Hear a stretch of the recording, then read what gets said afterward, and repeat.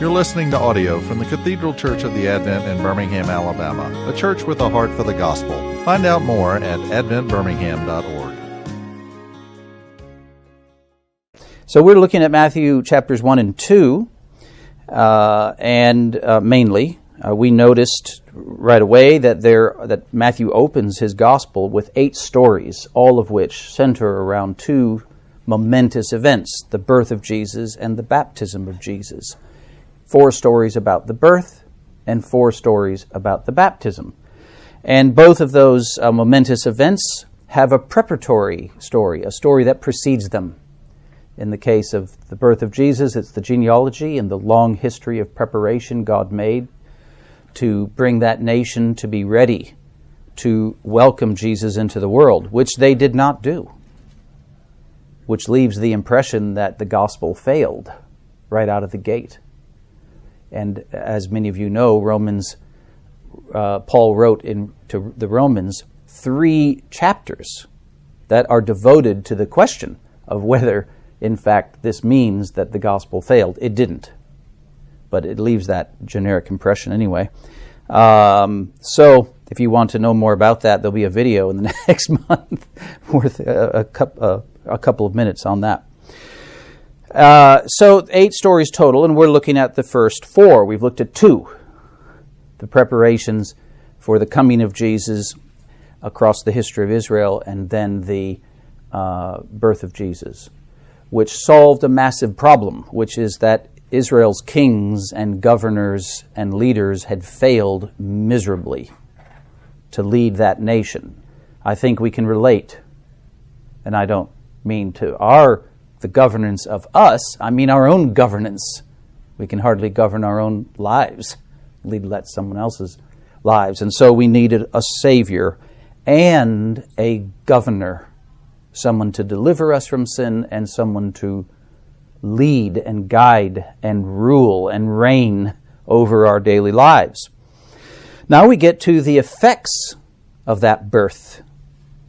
What was the effect? What were the results of that birth? And Matthew chooses to tell us 2 stories, which are the response to that birth, but not just the response, but also the effect. So let's just briefly read some of the verses of these 2 stories, and I'll summarize the bits in between. Chapter 2, verse 1, Now after Jesus was born in Bethlehem of Judea in the days of Herod the king. And note that Matthew now introduces just 2 more pieces of data that he hadn't talked about previously. One, the geography of where Jesus was born, Bethlehem, and secondly, the chronology. At what particular period of history was he born? Answer, in the days of Herod the king of the Jews. And those 2 pieces of information are what you need. It's like stage setting, where they change out the background of the scene so what follows makes sense. Behold, wise men or magi from the east came to Jerusalem, saying, Where is he who has been born King of the Jews? For we saw his star when it rose, and have come to worship him. When Herod the king heard this, he was troubled, and all Jerusalem with him. And assembling all the chief priests and the scribes of the people, that is to say, the magi of the Jews. The magi were court officials in the east, Gentile court officials who helped lead. You remember the story of the magi in Nebuchadnezzar's day, when he had that wicked dream of the giant colossus of composite metals out in the desert. He consulted his magi to see how to interpret it. So the Pharisees and the scribes were gathered together by Herod, probably to his palace, and he inquired of them where the Christ was to be born. Verse 5, they told him, in Bethlehem of Judea, for so it is written by the prophet. And they quote from Micah, the first part of the quotation, and then the last bit where it says, who will shepherd my people Israel, is from 2 Samuel, quoting 2 different prophets by the time they're done, to tell him that the Messiah would be born in Bethlehem. And I think you all know what happened next, that Herod ascertained the exact timing of when the star appeared to them in the east. This was for Plan A. We'll talk about Plan A and Plan B a little bit later. And he sent them to Bethlehem. Why did he send them to Bethlehem? Because he's in charge. He's the King of the Jews. That was his title, King of the Jews. Though an Edomite by family origins, his family had moved into the south, just beneath Jerusalem, just beneath Bethlehem, as all the Edomites had. And they had converted to Judaism in the days of the Maccabees, some decades before this, and eventually became kings of the Jews, as he was.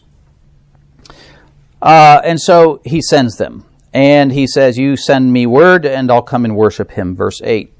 And verse 9, it says, after listening to the king, they went on their way, and behold, the star they had seen, when it rose, went before them until it came to rest over the place where the child was. And when they saw the star, they rejoiced exceedingly with great joy.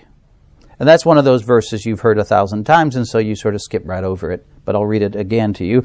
When they saw the star, they rejoiced.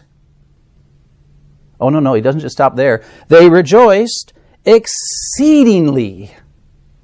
Nope, not enough information to put emphasis on it. They rejoiced exceedingly with great joy.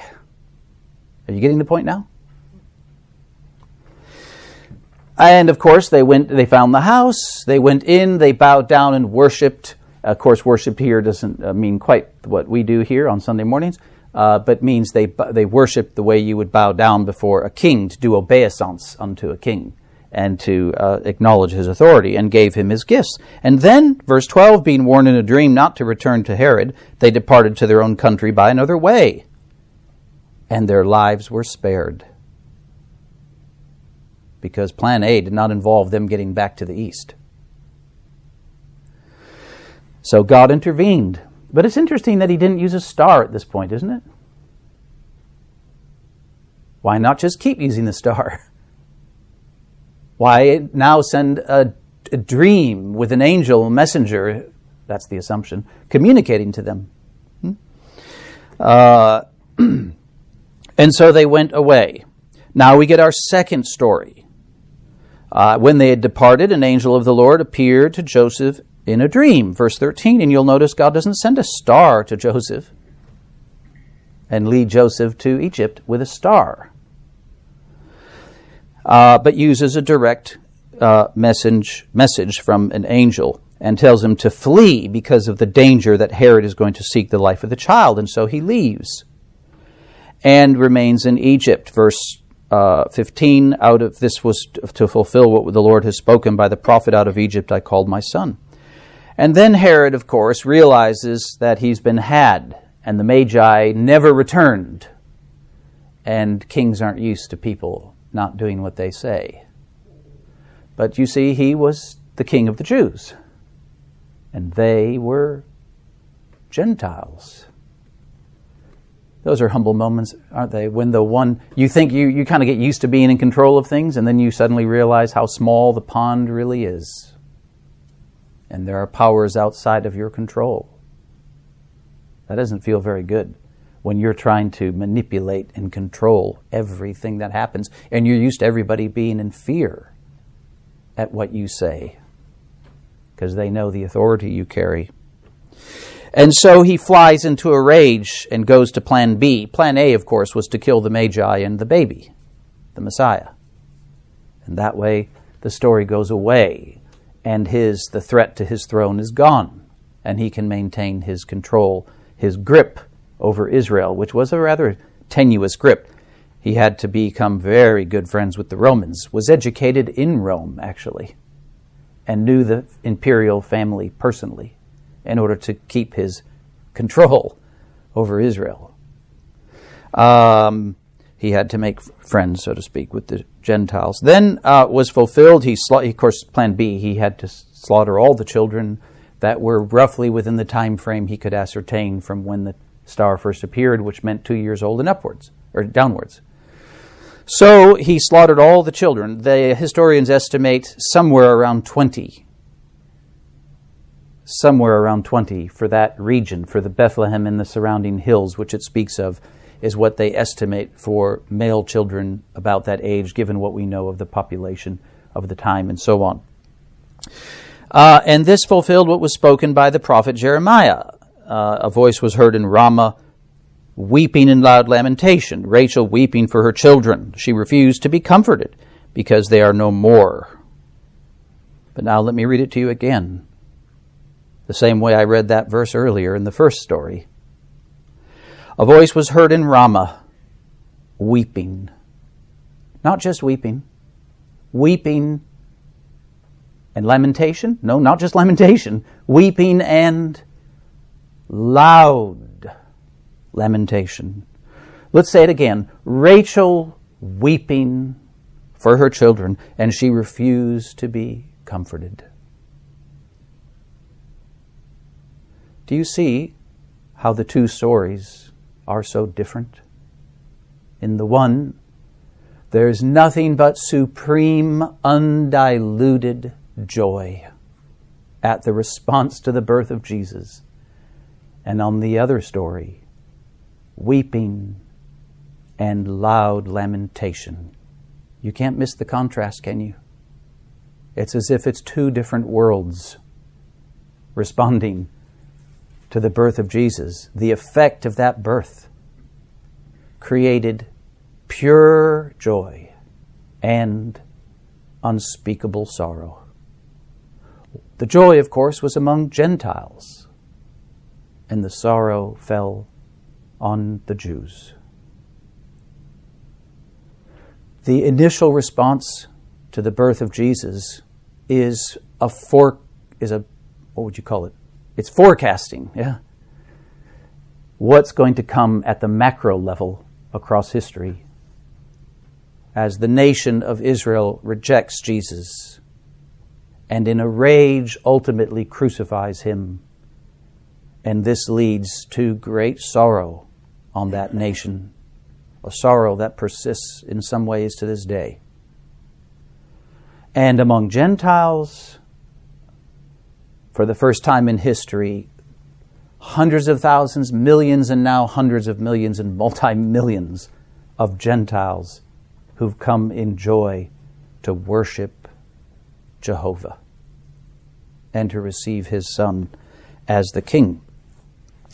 And of course, then Herod died, and Joseph was told to come back to Israel. He comes back to Israel. He sees that Herod's son Archelaus is in charge, verse 22, and so he heads to the north, to Galilee, as the angel instructs him, and he goes off grid. And he settles in Nazareth, because Nazareth is nowhere. And that way, the kings and Jerusalem will be unaware that Joseph and his family are living in Palestine. Nobody cares about Nazareth. As Nathanael will later say, what good could come out of Nazareth? Can anything good come out of Nazareth? So he's came to be known as the Nazarene, which is an insult of his origins, that he's from nowhere. As the prophets had said, the Messiah would be despised and condemned, or condescended to, rather, condemned also. And they would not think he could be the Messiah, even given his origins. All right? So that's a sort of a thumbnail sketch, then, of the two stories, and how the two stories sort of balance each other out. The effect of Jesus' birth, its joy, and its sorrow. But then that gets us back to this original question now, which is the bit about the star. What was all that about? Well, God selectively using a star at certain key moments, it seems, and otherwise mostly using the direct messenger, angelic messenger, in dreams. Why would God do such a thing?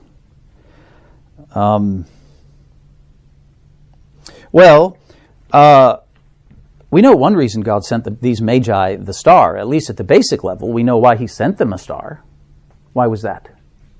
Guide. As a guide, yeah, for the purpose of guiding. But why send them a star?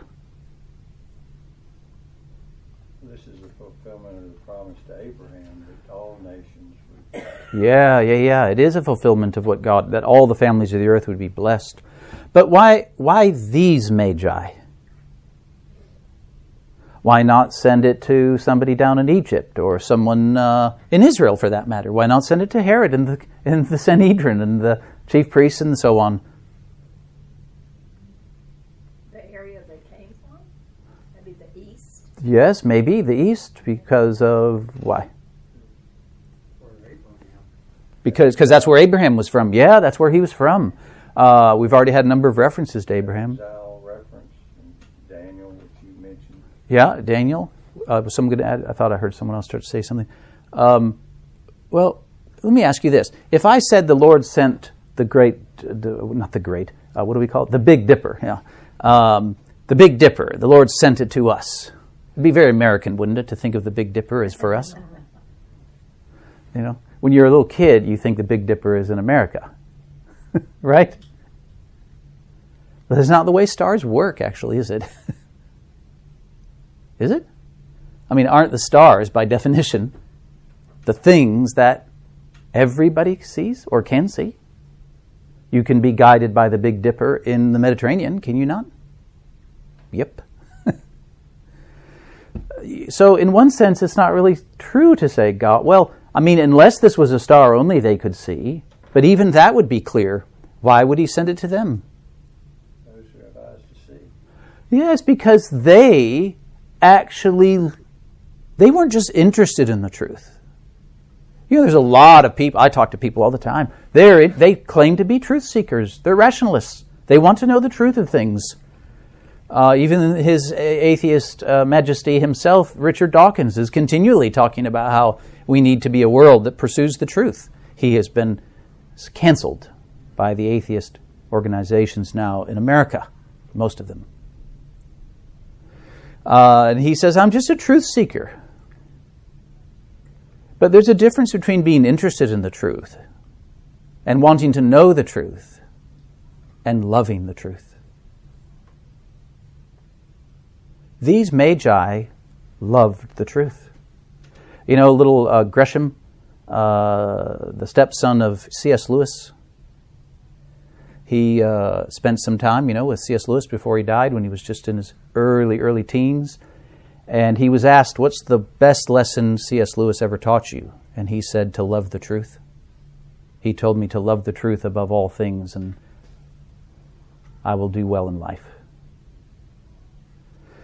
To love the truth, you see. The Magi weren't just interested in the truth as some sort of abstract plaything, like a kind of chess match, or a kind of discovery thing like Columbus did, The Magi were interested in the truth, and they brought gifts, and they were prepared to submit to the truth and bring their lives into alignment with the truth and to obey it.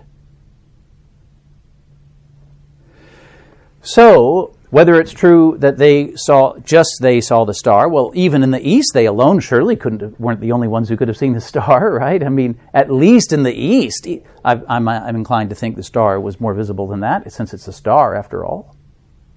But even if it was just sent to them, it would be something more people could see, yeah. I guess I would question whether it was a star. Well, I'm going by what Matthew actually calls it. Well, but there's messengers and there's messengers. Well, I'd see it more as the Holy Spirit from my point of view. Well, Matthew mentions the Holy Spirit multiple times in the first 4 chapters, and never, yeah. So I'm going by simply the way not only what he calls it, but the way he describes it. It appeared, it arose like a star would, and then it appeared, and they followed it. It's not obviously it seems to be maybe not a typical star, but nonetheless. He appeared as a man. He appeared as a burning bush. Maybe it was. We don't know behind the veil sort of what, we can't say like what the chemistry makeup was of the star, but it's something that appeared in the sky that led them, and however it worked, they interpreted it as the birth of the King of the Jews, which meant they had clearly been seeking, whether they had the book of Daniel, which was written in the East, or the Pentateuch, which clearly was ubiquitous throughout Babylon because the Jews had brought it there. The Pentateuch hadn't it prophesied about how the scepter would come from Jacob, would rise like a star. Maybe they had that verse from Numbers chapter 24. Whatever it was, they interpreted it that way. So the question is, why, even if that were the case, let's say it's an angel manifesting as a star, it's still the question of why not just be a direct messenger in a dream? It's the Holy Spirit. Or even if it were the Holy Spirit, why not just call it the Holy Spirit? It still raises the same sort of question. It just backs it up one step. So, what's the point? What's the point? Well, the point is that the star, at the very least, now they were magi, of course. Magi were into astronomy and astrology. That was part of their skill set. And maybe God just used that. Maybe that's part of the reason. God just used what they were already familiar with to lead them. Even though it was a pagan idea, nonetheless, God used it to bring them to the truth. That would be fine too. And maybe all those answers are sufficient to account for why God. But then the fact that he used a dream later seems to still leave the question outstanding. And so I would point out simply how the story works. And you can decide if you think that's an explanation, okay? This is, yeah. I've been to some planetariums where they go back in time. You're looking up at this huge dome, and that seems to indicate 2 or 3 planets aligned about this time. Yes, yeah. There's different theories about that. Yeah. Credibility to what you're saying. Yeah, and there's different theories about what the star. Like there's some that are in alignment of planets and so on. Yeah. But this star is not acting like a normal star. It is. Doesn't seem to be. I guess I look back to Genesis when the fire by night guided people.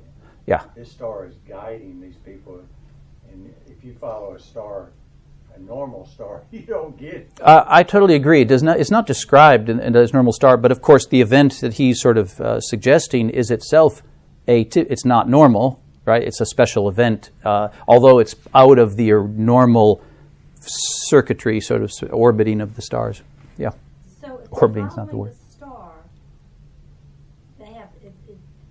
star, they stop in Jerusalem to ask. Yes, that's the story. The star reappears, so they start following it. So I'm wondering why they had to stop and ask if they were following the star, and the star is what eventually led them. Yeah, now we're getting closer to what the story actually is. Always good to just pay attention to the story. If God had appeared to them in a dream through an angel, he could have simply said, the King of the Jews is born in Bethlehem, get over there. And they would have gone straight to Bethlehem. But the fact that the star doesn't speak directly leaves their destination unclear. They actually don't know where to go. They go to the most logical place one would go if the King of the Jews was born. They go to Jerusalem. And they consult with the King of the Jews, the current one.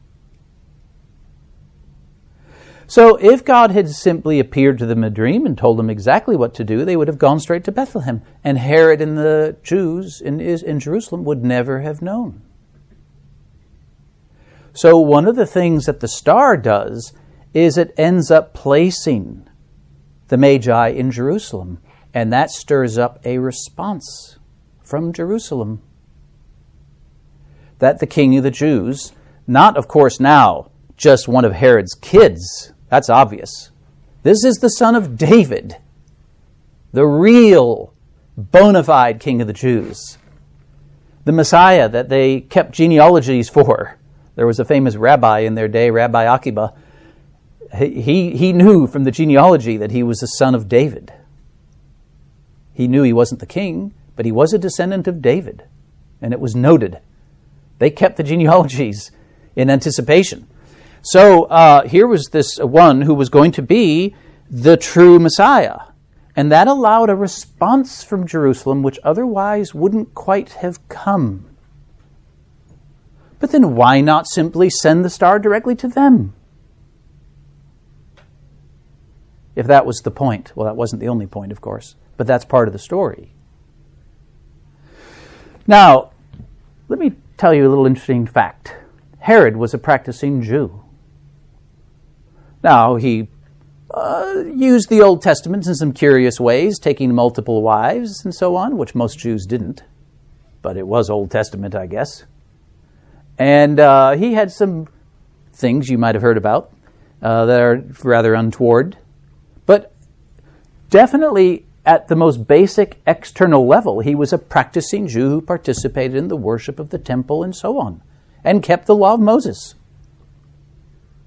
and didn't shy away from identifying as Jew.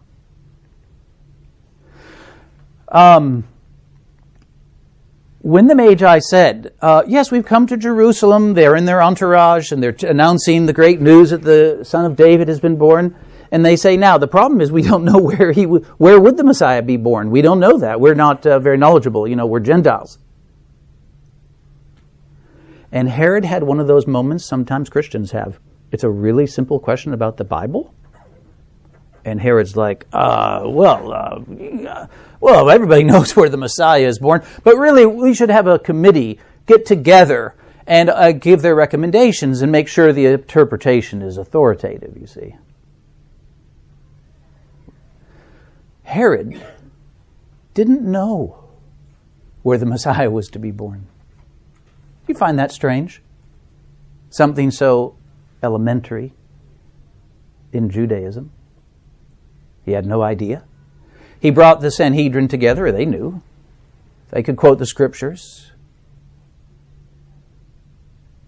It's a funny thing about that thing. Where'd they get the idea from that Jesus was going to be born in Bethlehem? Scripture. Yeah, from Scripture, from Micah, from Samuel. There were some other verses, too, they could have cited about the Messiah. Some of the Psalms, some parts of the Pentateuch, Isaiah, Jeremiah, Zechariah, Malachi, and so on. Those books, you see,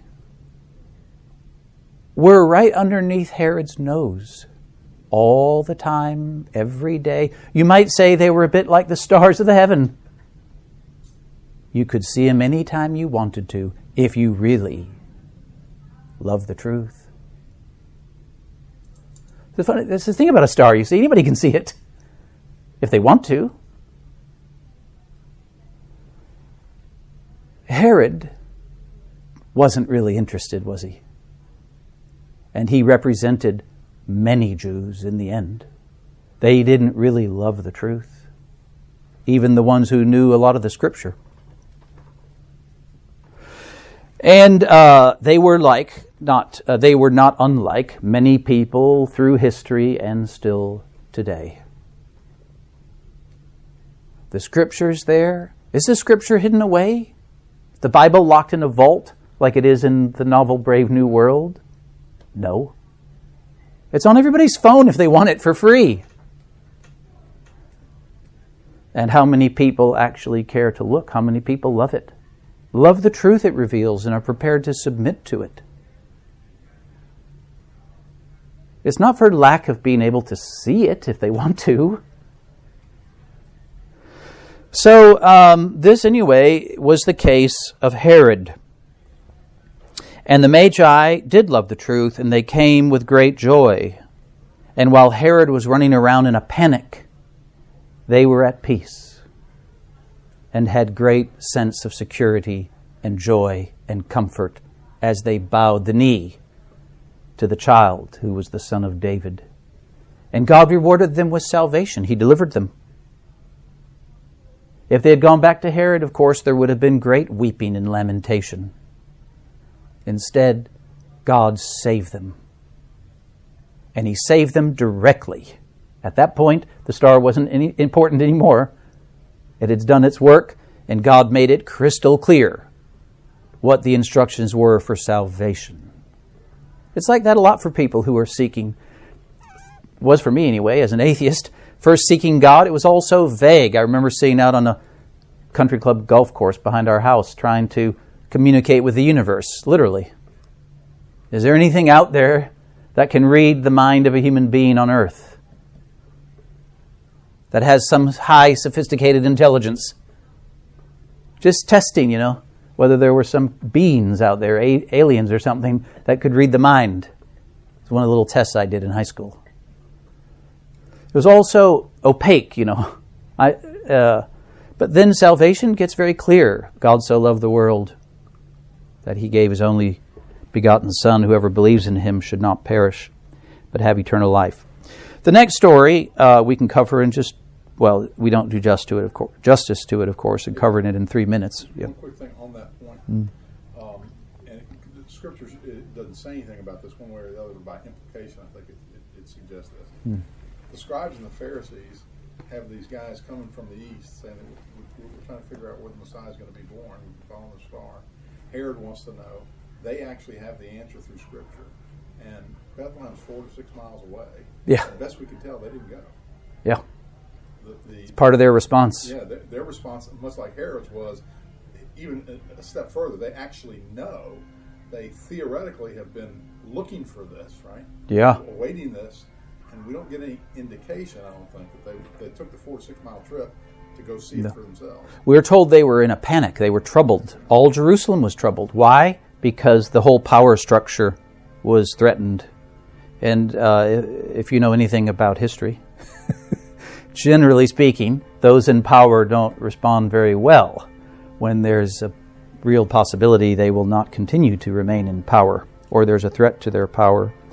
At that point, Herod wanted to see Christ dead, right? Oh yes, plan A was to kill the Christ. Not all the children at first, So this is the response of the next story. Because now Herod, you see, can't see the truth. Because God has sent the Magi the other way, you see. Herod had the Scriptures right under his nose and could see the truth and wasn't interested in it. And what happens to his vision as the story goes on? It gets darker. He cannot see now. He's blind to what's happened. And so in a fit of rage, he sends some soldiers to butcher all these children. And to what end? Well, it's to maintain his control, you see. And what happened shortly thereafter? The men died. What was the point of slaughtering all those children? It's all vanity of vanities, isn't it? All that passion and zeal and pseudo-righteousness to accomplish the great goods in the world and to establish justice in the world at such a cost and to no end if one doesn't love the truth and love the God of truth. And there was great suffering in that nation. And God allowed it. Again, they could have avoided Jerusalem. This never would have happened. But God gave them a chance to respond. They could have responded differently. And they didn't. And there came with it great sorrow. You know the little verse about Rachel? Do you remember Rachel's story? She gave birth to her final son, the final son of the 12 sons of Jacob. And she died in childbirth. She was just north of Bethlehem. And she wept as she died. That's the point. And she lived long enough to name the child Benoni, which means son of my sorrow. But Benjamin, as we know him, became a dear soul, the youngest of the 12, to his father. And his father renamed him Benjamin, son of my right hand. Many centuries later, in the days of Jeremiah, when the Babylonians came as a judgment from God, because that nation had disobeyed the revelation of the truth that God had given them for centuries. He sent the Babylonians to judge them. They came and killed a number of Jews and took a number captive, and they gathered at Ramah, the very place where Rachel died, just north of Bethlehem. And the whole nation wept, and Jeremiah was there among the captives. And he later wrote that it was like hearing Rachel's voice echoing through the canyons, weeping again for her children. That nation had failed. It needed something to save it. And Jeremiah, right after the little quotation about Rachel weeping, gives the answer. He says the Messiah will have to come and establish a new covenant. That's the very famous passage of the new covenant promise in Jeremiah 31. And of course, that Messiah did come, and he took the cup, and he held it out, and he said, "This cup is the new covenant in my blood." And he made another offer to that nation. How often I wanted to gather you together, as a hen gathers her little chicks under her wings, and you didn't want to. And lest we think it was unfair, so to speak, that God would allow Israel to suffer so in their rejection of Messiah, if you read the story closely, you must note that the Messiah himself and his family was suffering along with them. They had to flee for their lives and go live in Egypt, and then come back and live in hiding and in fear constantly. And as the Messiah grew up, was he spared, was he? The lamentation, the loud lamentation. The new covenant in my blood. Shall we pray?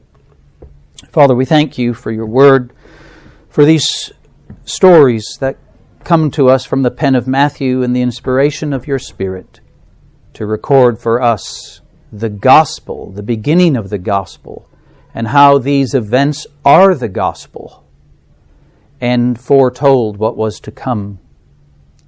We pray that we too would continue to offer to the world the Savior, the Son of David, who shed his own blood and knows what real suffering and injustice is, that he might save and also to govern by his new covenant the lives of those who follow him every day.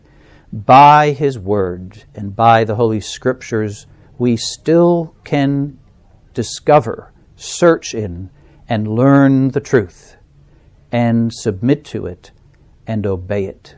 We worship him as the Magi did, and we pray in his precious name. Amen. You've been listening to audio from the Cathedral Church of the Advent. If you live in Birmingham or find yourself visiting, we hope you will join us at one of our Sunday services. Find out more at adventbirmingham.org.